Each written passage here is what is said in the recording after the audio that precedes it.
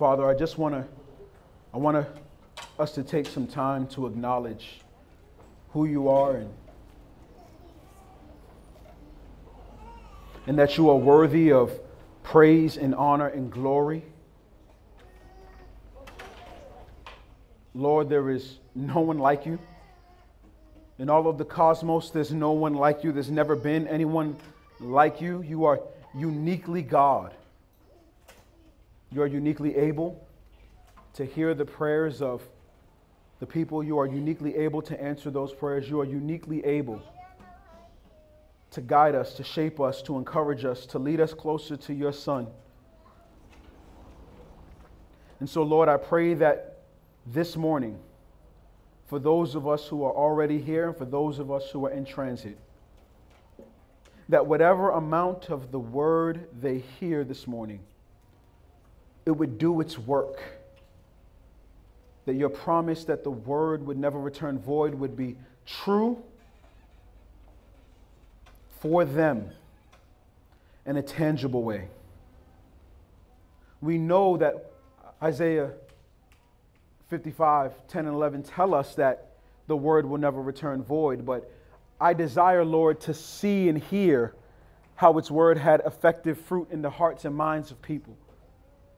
And so I pray that as your word goes forth, as we hear from you this morning, we would see and feel changed by your word. Many of us have had really long weeks, myself included, and we are in need of refreshing from your Spirit, Lord. Would you grant us refreshing this morning? Lord, you are the only one worthy of our praise, and we will grant all of it unto you as much as we have awareness to know. May we give all glory, all praise, all honor to you and you alone, Lord. You are worthy of it all. Lord, I pray for that one individual in here who doesn't think that you are Lord and Savior of all things.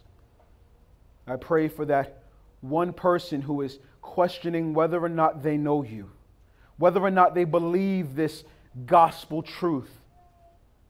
Would it be true for you today? Lord, would you penetrate that heart against that person's will? And would you draw them closer to you? They know who they are, Lord. You see not give that information to all men, but they know who they are.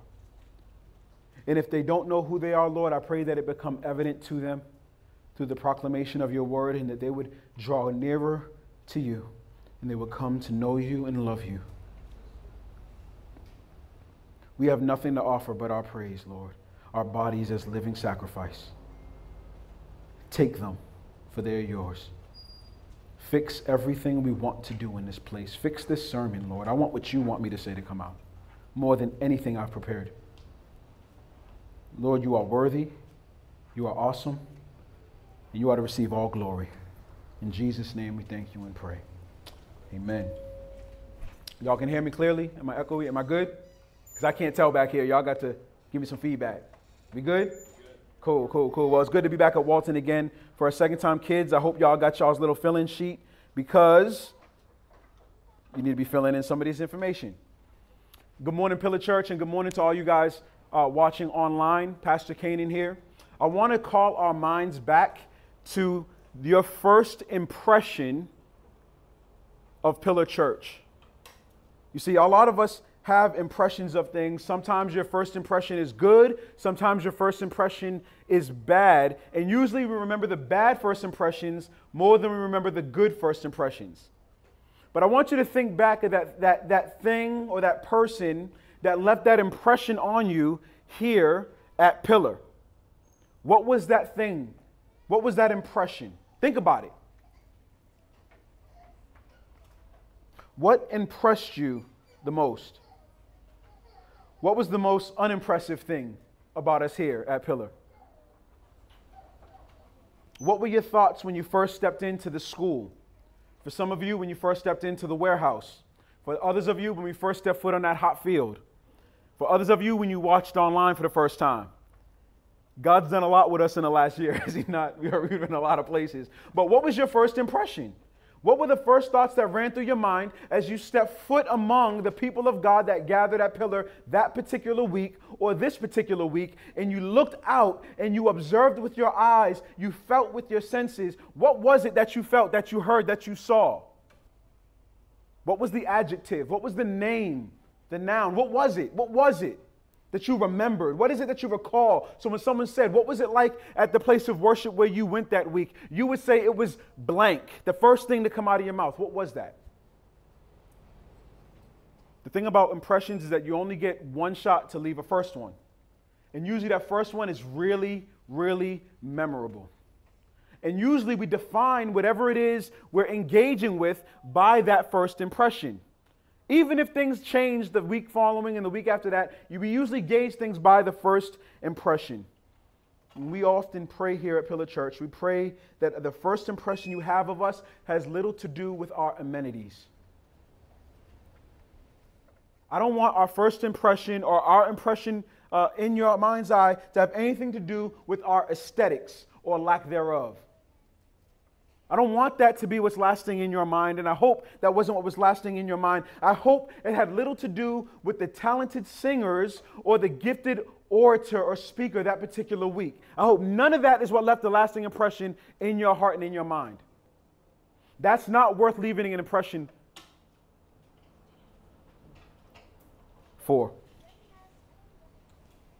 To be sure, there's nothing wrong with good aesthetics. There's nothing wrong with accommodating amenities. There's nothing wrong with air conditioning, amen? We got it this week, bruh. It's on. Nothing wrong with those things. But those things can't be the thing, the comfortable seats that you're currently sitting in, comfortable, right? That you're currently sitting in, that can't be the thing that you take away from your participation in gathering with the saints at Pillar. I hope it's not. I don't want it to be. I want to turn your mind's eye to something else. This is what we pray for often as elders for you. We pray that as gathering here as Pillar Church, you would let closer to Jesus and each other. That's what we want the lasting impression to be. You came in and you were encouraged to get closer to Jesus because you saw an authentic people of God worshiping him, full of flaws, but willing to lay those upon the cross of Christ. Authenticity, I hope you remember. I hope you remember the name Jesus, because we say it a whole lot, because his name is the name that matters.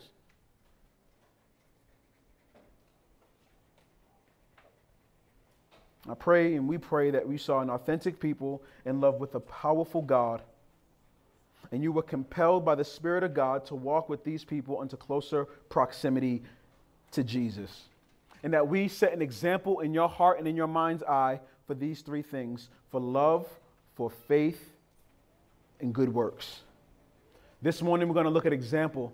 We're going to look at an example of a church who leads in this way, in love and faith and in good works.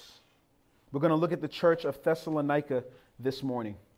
And I pray that as we look at this first chapter of 1 Thessalonians, that we are compelled for more, that we want more Jesus by the end of this reading this section, that we want more faithful witness to his name, and that we are encouraged to love one another more than we were when we came up in this joint. So go ahead and turn in your copy of God's word to the book of 1 Thessalonians. We're going to look at chapter 1, verses 2 through 10.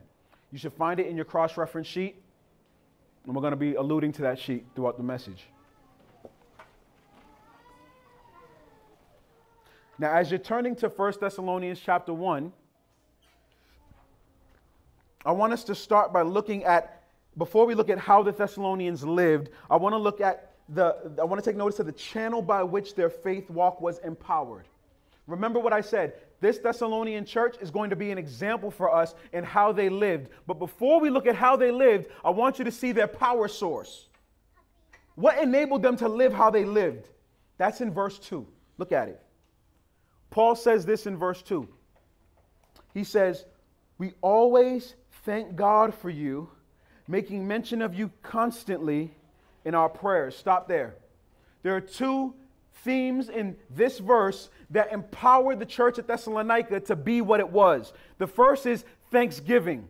There was a disposition of thankfulness flowing to and fro that particular church that Paul remembers. He says, I always thank God for you. He's thankful for them. But the second one, the one we really need to highlight, is the channel of prayer. Paul, Silvanus, and Timothy prayed consistently for the church and its impact in the region. And as a result of their consistent prayer and the working of the Spirit of God, we saw a powerful people of God gathered together that was impactful in their community and in the lives of the people that gather there both. I've walked the streets of East Fort Worth long enough to know that this is what our community desires. Our community wants a powerful movement of God that benefits people individually and the community as a whole. They want a holistic impact led by God through His church. But that work through the church doesn't happen in a vacuum. But our minds, for some reason, believe it does. Let me ask you an honest question. How often is it that you pray for your church? Paul, Silvanus, and Timothy are praying consistently for the church at Thessalonica, and it's reaping great fruit. And my question to you is, how often do you get on your knees and beg of God in hopes of provoking His hand to move in and through this church? That church, the churches in this area. You know what part of the human condition is? Part of the human condition is complaining that the church isn't moving, yet no one's prayerful that the church would move. No one's fueling the church with prayer. The human condition is to tear down and point fingers while we stand comfortably on the sidelines, hoping and praying that someone does the work. But God has called people, namely you and me, to be prayerful that God would work in and through this place in a holistic way. But you got to pray. Because if it's in our own strength, if you leave it to your elders alone to serve this community, we will fail you. If we leave it to our deacons alone to serve this community, we will fail you. Understand, we need to be led by the Spirit of God. We need you to pray for us, and you need to pray for yourself to be impactful in your community.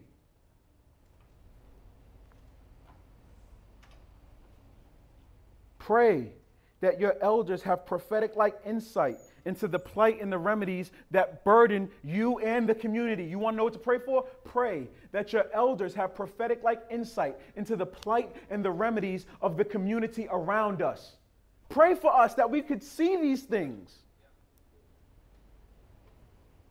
You want to pray? Pray that your elders are theologically sound, ready, able, and willing to refute any false teaching that is nipping at your heels as the people of God. Pray that our eyes are open to the cults and the false teaching in the community so that we can guard you from these things. That's part of our role.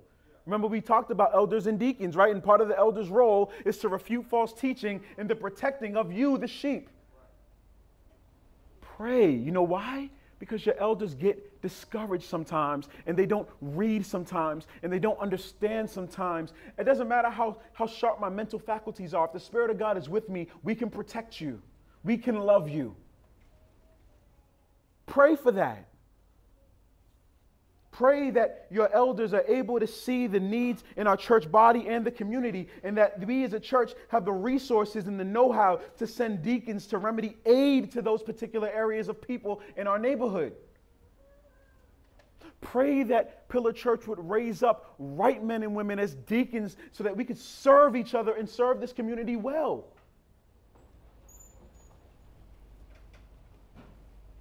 Pray that you yourself would stop being a sideline watcher and a finger pointer to the church at large. You know what we do? We brought, the church. Who? You realize that if you're a Christian, you are the church. Point that mug right at you. Pray that God would change your heart and mind to be an active participant in what He's doing in and around where you live and where you serve. You as the people of God. Prayer is important, y'all. And he can push you, he can pull you, he can motivate you, he can instruct you. You need prayer, though, if we're going to be impactful in here. We need prayer. Be a people of prayer. God calls this house a house of prayer before anything else.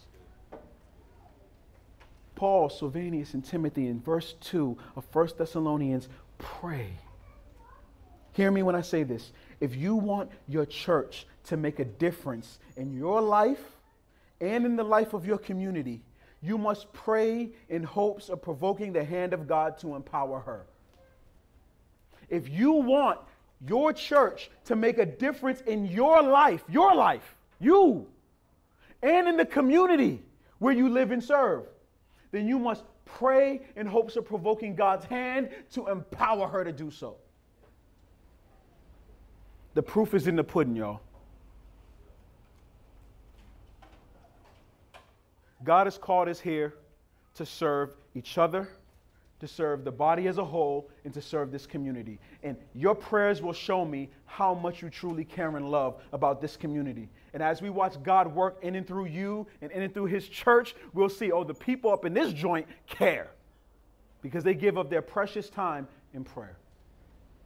Prayer is powerful. And as you pray, there'll be a legacy and an impression that we leave on this community, an indelible mark that will never be erased. Because when God moves, history can never erase such things, no matter how hard they try. They've been trying to erase Jesus since he died, bro. And he came back. It was like, nah. Look what Paul remembers about the church at Thessalonica. Firstly, we see that they prayed for them. They were fueled by prayer. But look at verse 3. This is what Paul remembers about them in verse 3. He says, we recall, right? Paul, Silvanus, and Timothy. These are the three people who are sending this letter. We recall in the presence of our God and Father your work produced by faith, your labor motivated by love, and your endurance inspired by hope in our Lord Jesus Christ. Stop there. Notice that Paul says nothing about their aesthetics. Paul does not remember what the visitor gift bag was. That's not even tertiary in his list. Paul remembers their faith, their love, and their hope. Why these things? Hear me. Why does he remember those things? Those things are crucial. Why? Because hurting and searching hearts need more substance than a comfortable seat, nice signage, and air conditioning. You need more substance for your soul than any amenity can offer you. The souls of men and women need the veracity of love, hope, and faith in Jesus if you are to be changed by him and move closer to him. You need that power behind you. If you come here for amenities, you will leave quickly. But the people who come because they know they need a work of God in their life come to hear and to see and to experience faith, love, and hope in Jesus. That's why you're here. Even if you didn't know why you were here, you went out on a limb and just showed up on Sunday. Know that this is the underlying yearning underneath the lostness of your soul, that you need faith, love, and hope in the person of Jesus. That's what you're unable to decipher in and of yourself. God's word told you what you need and what you're after. Let's look at those three things. Firstly, Paul remembered that their work was produced by faith. That's what we see in verse 3, right? He says that he remembers their work produced by faith. Authentic faith is restless faith. You'll see some verses for that in your cross-reference sheet. When I say restless faith, I mean restless in the sense that it cannot lay idle for too long. Authentic faith has to move. It has to act. It has to work. It has to grow. Things that are living grow. Things that are living move. They act. They do. Authentic faith is living faith. Dead faith is content with lying still for long periods of time. Dead faith is the one that's content with being wherever it is you are. You know your faith is authentic in part, if you have a desire within your soul to grow closer to Jesus. That's a great thing.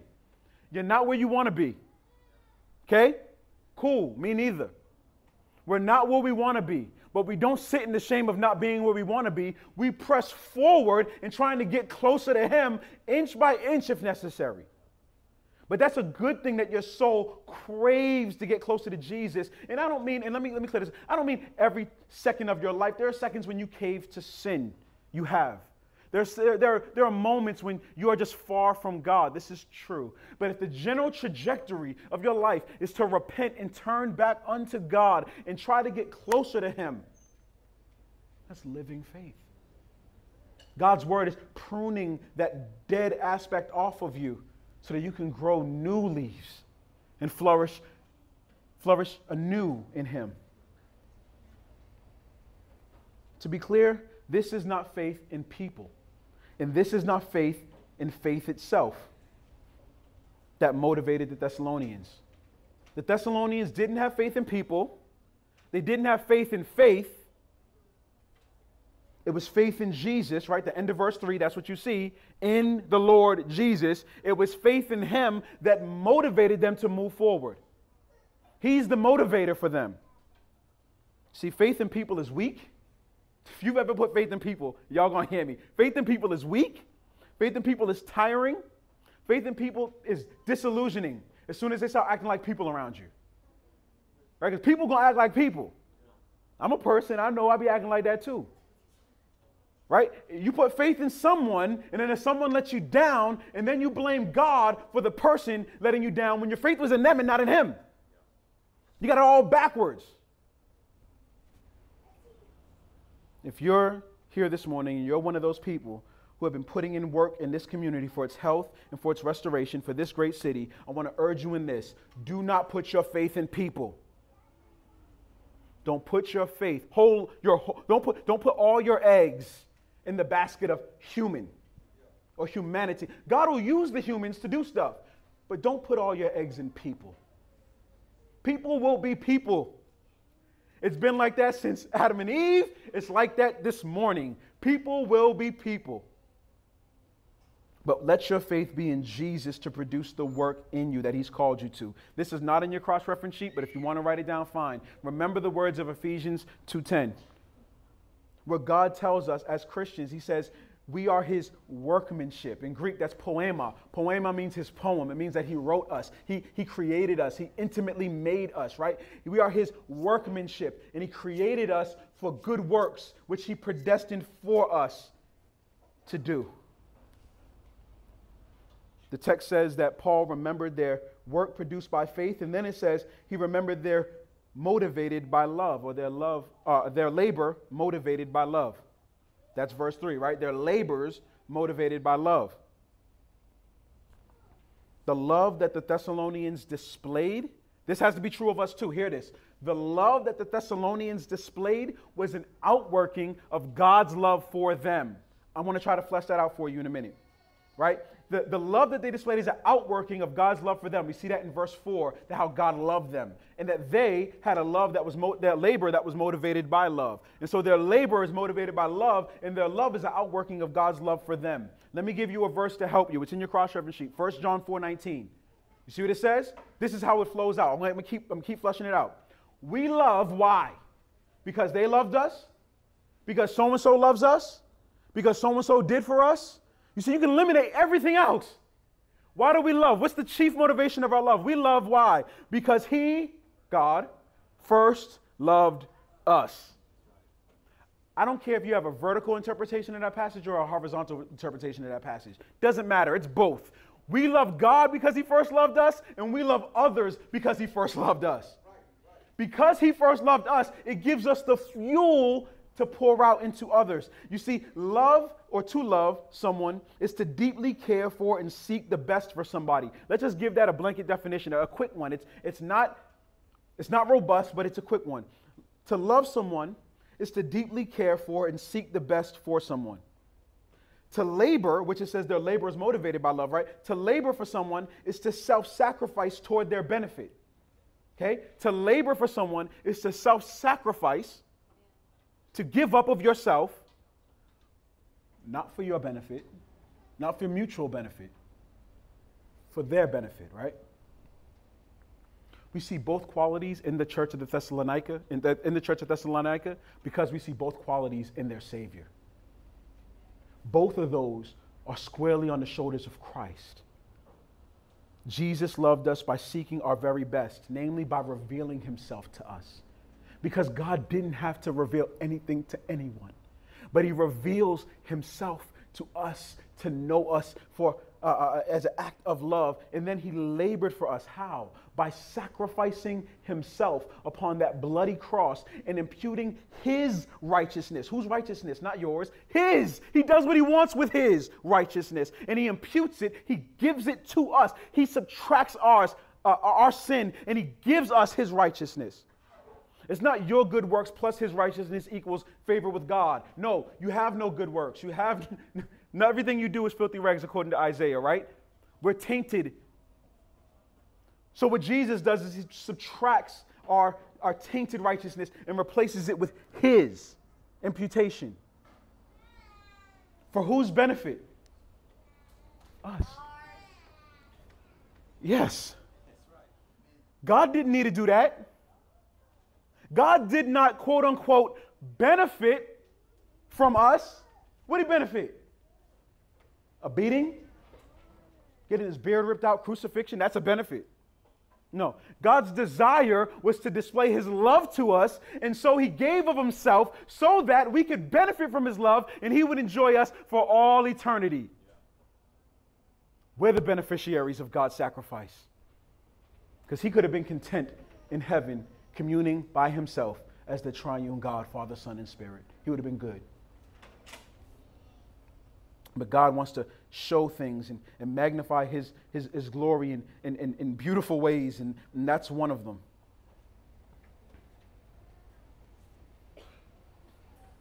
You see, it's Jesus' divine labor of love that ought to motivate us to love.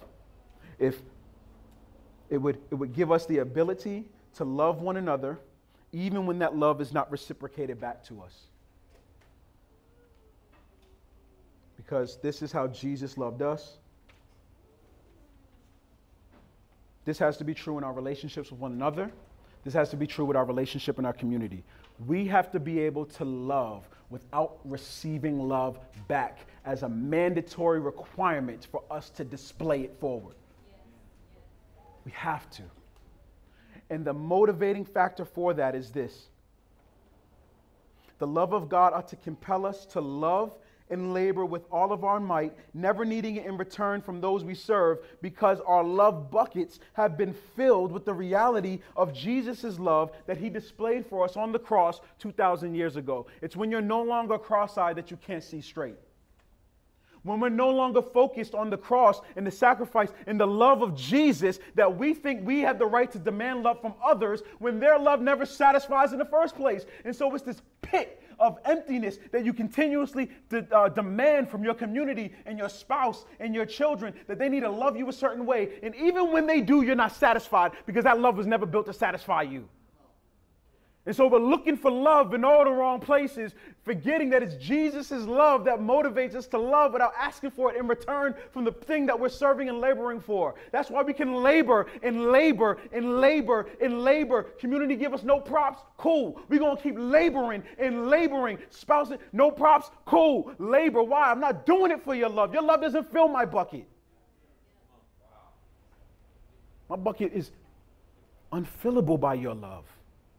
Take that off your spouse. Take that off of them. They can't fill you. They can do good things. They can help you. You can be joyful. You can love each other. All that, but they'll never fill you. The love of Jesus on the cross of Christ fills. But what we do is we start looking everywhere else for this love. I want love. We let the culture tell us what we're supposed to get our love from. Bump that. We get it from where the text tells us to get it from. We are motivated by love of our Lord Jesus Christ, who displayed it. If you ever questioned it, he sacrificed himself, labor, for our benefit upon the cross 2,000 years ago. Ain't none of y'all willing to do what he did, including me. His love is deep. It's real. It's powerful. It's historical. It's redemptive. That's the love you need. That's the love your eyes need to be fixed on. That. This is called being satisfied in Jesus. That's what that is. It's hard because our eyes are looking everywhere else. No, focus. Focus. I found myself wanting to fill my bucket with all kind of nonsense. No, focus. Focus. If you are a person who's overly influenced by the love of others, whether they do or don't love you, whether the love they do or don't show you, I urge you to reacquaint your heart and mind with the Gospels that we find in our 27 New Testament books. Open up the Gospel of John, Matthew, Mark, or Luke, and read the sacrifice, the Passion Week of Jesus over and over and over until that mug hit, and you realize that was for you. For me? For me? Just let it hit. Just read it and read it and read it slowly. Read it introspectively. Read it carefully. Read one verse and then sit in that mug for 5 minutes. And then read the next verse and sit in that mug for another 5. Let it do its perfect work in you. But reacquaint yourself with the gospel of Christ.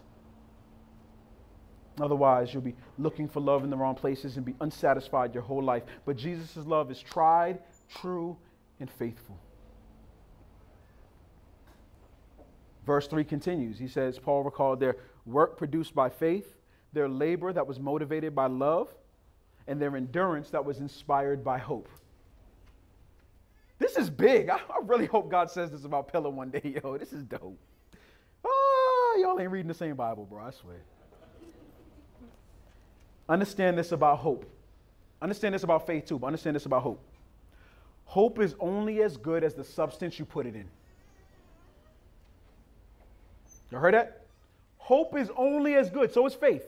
Faith and hope are only as good as the substance you... I got faith. I'm going to fly to Australia right now. You laugh, but faith moves nothing here, right? Hope means nothing here. I am not built to fly like this. Doesn't matter. The substance isn't up to the task. Hope is only as good as the substance you're putting your hope in. That's it. The Thessalonians don't have hope in hope. That's what we do. I just hope. No. They're not hoping in some feeble generic concept of everything will be all right. That's weak. That's weak sauce. Stop hoping like that. Well, I just hope. What's that? Hoping what? How's it going to happen? Oh, it's just going to work out. Okay. Watch when it don't. What did they have hope in? They had hope in a God who is able to do above and beyond all that we ask or think, Ephesians 3:20. That's what they had hope in. It says that they had hope in a God who says that the gates of hell will never prevail against them. What you don't know about the Thessalonian church, which we'll read in a minute, is that they were under heavy persecution. And when Jesus makes a promise that the gates of hell will never overcome his church, as the church under persecution, that's the promise we grab hold to and kick anybody up off that mug that try to take it from us. Gates of hell can't prevail. I'm holding you to that, Jesus. I'm holding on to this. I need this, mug. I need this. I need this. They don't just have hope. Well, I think we'll be all right next time. No, they remind the saints. Jesus said, the gates of hell never to prevail. How you know his word is bond? My man rose from the dead. Which we'll talk about in a minute. They have hope in a God who is described as being faithful and true, Revelation 19:11. They have hope in the one who bench pressed death, 1 Corinthians 15, verses 3-4. He alone has the power to save, not laws. Your obedience to the law can't save you because you've already broken it. And the scriptures teach that if you've broken one, you've broken them all. And there's nothing you can do to rectify the broken law that lay in your past. Laws can't save you. Your good behaviors that you say, I'm going to do better, that can't save you. Oh, I'm going to do better. What about the dirt in the back? Who's going to sweep that up? Oh, I'm going to do better. Not your watery hopes based on flaky commitments. None of that saves you. Jesus, by grace through faith alone, redeems, saves, changes us. Paul says in verse 3, he says, we recall in the presence of our God and Father your work produced by faith, your labor motivated by love, and your endurance. They're enduring, and it's inspired by hope. Where? Their faith is in something. Their faith is in something. Their love is in something. Their hope is in something. What's it in? The end of verse 3. It's in Jesus. He doesn't fail. He always comes through. His promises are yes and amen. May not be what you want, but his promises are sure. And we stand on those when we are weak and shaky. We stand on those when the world is confusing and hurtful. We stand on what he says alone. Verse 4, it says, for we know, brothers and sisters, loved by God, that he has chosen you. Verse 5, because our gospel did not come to you in word only, but also in power and in the Holy Spirit and in full assurance. Stop there. Now, quickly, let me say this. We're not expositing the whole book of Thessalonians. If we were, I would spend a whole week on these three things alone. But I want to summarize what Paul is saying and what he's getting at based on the context of the history of the Thessalonian church and the passage grammatically itself. Paul is saying, I know that you guys have been chosen by God because when I preached my gospel to you, there was an immediate impact, and the impact was seen through power, the Holy Spirit, and full assurance. What's Paul doing? Paul is contrasting his message of salvation by grace through faith for all who believe, which the charlatans' message, there was charlatans in the church of Thessalonica trying to woo and sway people unto a false gospel. They would persuade people by flattering some, meanwhile demeaning others. Let me say this. Listen to this. If you come across a so-called message of salvation that has to tear some people down in order to lift you up, it's a false gospel. Okay, I want to say that again. Hear that. Listen to this. Because the hood, the cults in the hood, it does this. Fake gospel, not good news. Listen, if you come across a message of hope or salvation that has to tear some people down in order to lift you up, it is a false gospel. All the tearing down and lifting up needed for your salvation took place at the cross of Christ. That's it. Down with sin, Satan, and lies, all laying under the shadow of the Son of God lifting high. I shouldn't have to demean any of y'all to give you the good news of Christ. Anybody from any tribe, tongue, or nation, anybody with any weight or height or depth, anybody with sins in their closet, I shouldn't have to tear you anywhere. I just got to lift the Savior high, and everything lies under its shadow. Otherwise, it's not good news. Don't let the flattering talk of the charlatans sway you. Look at Romans 16 says in your cross-reference sheet. I highlighted this in my Bible at one point because it's just 17 and 18, Romans. It says, now I urge you, brothers and sisters, to watch out for those who create divisions and obstacles contrary to the teaching that you learned. Avoid them. Then he says this, because such people don't serve the Lord Jesus, but their own appetites. Let me stop there before I read the rest. I'm not interested in people joining Pillar Church as much as I am interested in them coming to know the Savior, Jesus Christ. We ain't in here for our own gain. That's why we have a plurality of elders who can call each other out as soon as we start getting sinfully selfish with the things that are going on with the church. No, we want God's glory alone. And if somebody is swaying you unto them and them alone, they're saving you to them. They're not saving you to the Lord. That's a problem. That's a false gospel. Look what he says. He says they deceive the hearts. Verse 18, the end of it. It says these charlatans, they deceive the hearts of the unsuspecting with smooth talk and flattering words. Everything we say from this pulpit, you hold up to the light of Scripture and you sift it. Is it true? Obey it. If it's false, challenge it. If you question it, research it. But the Word of God is my final authority and yours. Everything goes through it. Guys, if Jesus be not lifted up, this is what the text tells us. If Jesus be not lifted up, it's a false gospel and it doesn't have the power to save your souls or to reconcile a divided community. It just doesn't. It won't. Verse 5 says this. He says, for you know how we lived among you for your benefit, right? He's talking about a mutual labor of love there. Verse 6 says, and you yourselves, Church of Thessalonica, you became imitators of us and of the Lord, when in spite of severe persecution, you welcomed the message with joy from the Holy Spirit. Paul is commending the Thessalonians here. Stop there. Paul is commending the Thessalonians here for their reception of the gospel in spite of trials and tribulations. If you're a Christian in here this morning, I want you to hear this. We live on earth just like everybody else. Trials and tribulations are sure to come for all of you. Keep on living. If you haven't had what you can define as trials and tribulations, keep on living. They coming.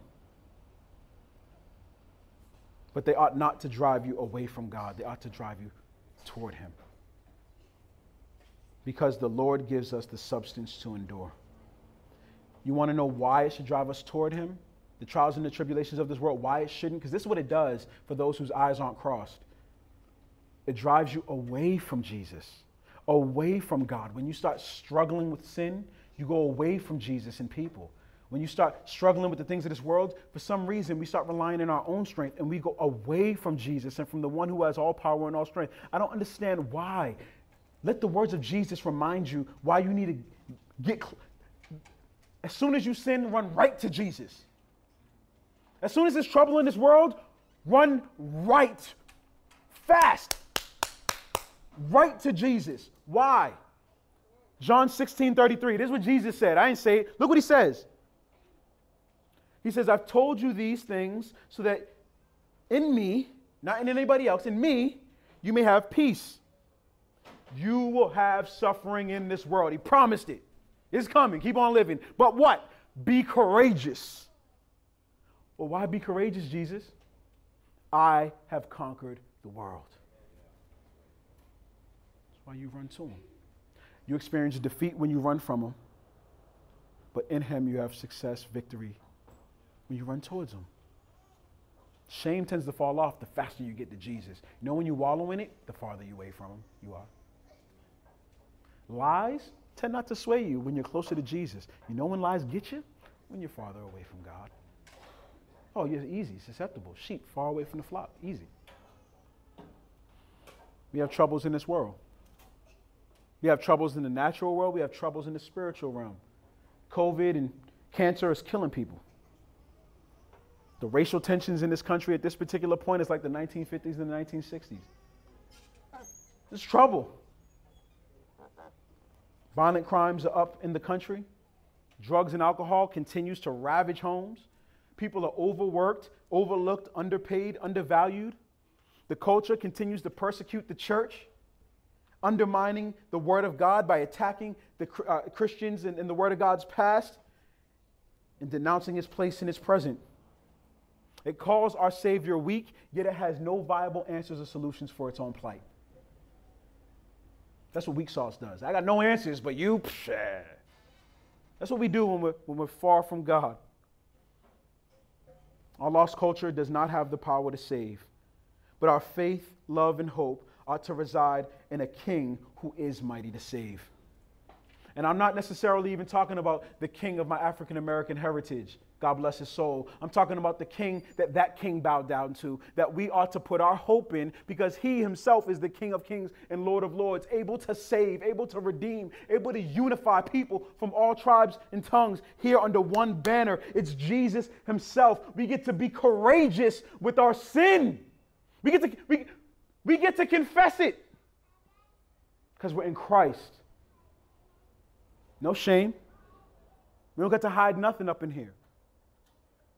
We get to proclaim the gospel boldly to people, and they call us foolish, and we say, cool, but it's true. And some come to faith, caring not what this culture or this world says about us.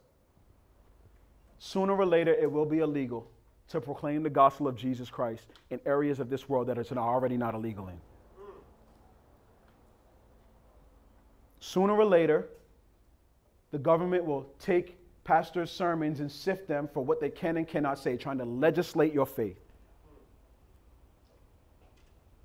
Our hope will never be in the laws to change. Our hope will never be in the government to shift so much that everything is all right. The laws and the government can't reconcile a broken people. We find a new idol when we do that. Oh, we need money. They get money, they worship money. Bad. They kill each other. Oh, we need education. You get education, cutthroat. You ever try to get into certain Ivy League schools? That mother cutthroat in the mud. All kind of sin flowing through that. Idol worship. We're going to keep doing it until we humble ourselves at the foot of the cross. Until we understand that we are equally laid bare at the foot of the cross, equally sinful, in need of a Savior who gives grace to the humble. Although you face trials in this world, I want to call you to draw near to Jesus, because he said that he overcame it. He overcame and conquered the grave. He overcame and conquered sin. He enlightens our eyes to God's plan of salvation, which motivates us to endure. I want to say this. Let God heal the wounds that trouble us cause with the ointment of his love for you in the person of Christ. By just sitting under his word and soaking that mug in and being contemplatively in prayer. God, help me. What does this mean? How does this affect me? How should this guide me and change me? Just sit with the word and let it do its work in you. Don't overthink this thing.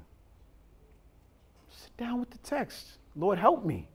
Here's your word. Help me.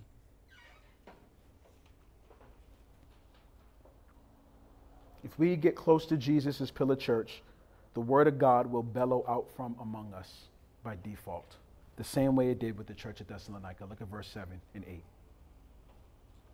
As a result of all these things, this is what Paul said about them.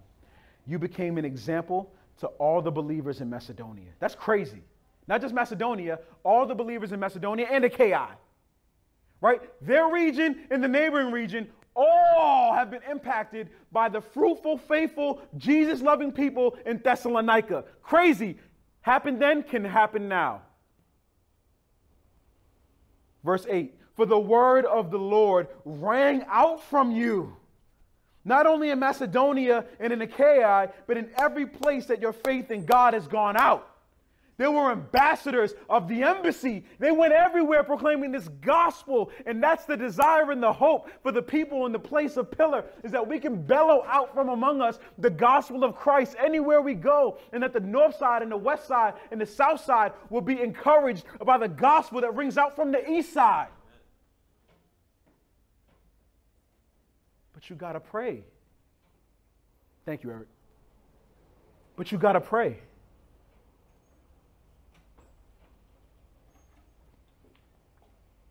You got to pray when a hard, confusing cultural moments show up. We got to pray. God, help me. Show me. Empower our church. Empower our leaders to lead the culture, not follow it. Empower us. Help us. Show us. Help teach. Oh, you want me to be Barnabas? Okay. I'm going to encourage my brothers and sisters now. I'm going to call and encourage them if that's what God has called you and gifted you to be. What is it? But you can't be passive and let this be true. You can't be a bench-warming Christian and this be true. You can't be a fickle, inconsistent spiritual person and this be true. God wants faithful. God will compel you to be faithful day in and day out, because he will fill you and fuel you to be so. You want to be an impact in your community and in your soul? Pray. Focus on the word of God. No flattery needed, no lies permitted, just the word of God and power, changing the hearts and minds of men and women to the glory of God alone. This is what I want to be true of Pillar Church, verse 8 and 9. This is what I want to be true. Just read it and let it be true of you. Read it with your eyes. I'm going to speak it out loud. Therefore, we don't need to say anything. Verse 9. For they themselves report what kind of reception they had from you. Here it is. How we turned to God from idols. That's called repentance. Pray that we turn to God from idols to serve the living and true God. Verse 10. And I pray that we would wait for his Son from heaven, whom he raised from the dead. Jesus. He wants to be very clear who he's talking about. Jesus, who rescues us from the coming wrath. May this be the testimony of Pillar Church. May her lampstand stand strong and burn hot through the generations. And may this pillar stand strong and endure. Remember verse 2 though. You got to pray. Father, would you compel our people to pray? Lord, would you compel us to no longer be content with getting direction from anyone but you? There are things about this world that are so beautiful and so awesome that you've instituted. They're great things. We can champion those aspects of each other's culture, aspects of each other's experiences that we get to celebrate, we get to lift and enjoy. But it's human nature to deify those things. And oftentimes we, like the Pharisees, we add to the good things, things that are not of you. And so in the midst of us celebrating those good things, Lord, will have the boldness and be prayerful enough to see and call out those negative things that we just simply cannot agree on or agree with. And our hope in all of that is not to be combative or divisive. Our hope in that is to not seem like know-it-alls who are in some unique position. No. No. We just want to obey you. If we're guilty of those things, you call us out equally. Lord Jesus, in this place, there are people watching online. There are people who need to be closer to you, who want to be closer to you, yet they are fickle at best, inconsistent in their faith walk. And the reality for some of us, some of you watching at home and some of us here now, is that our faith is not living. It's dead.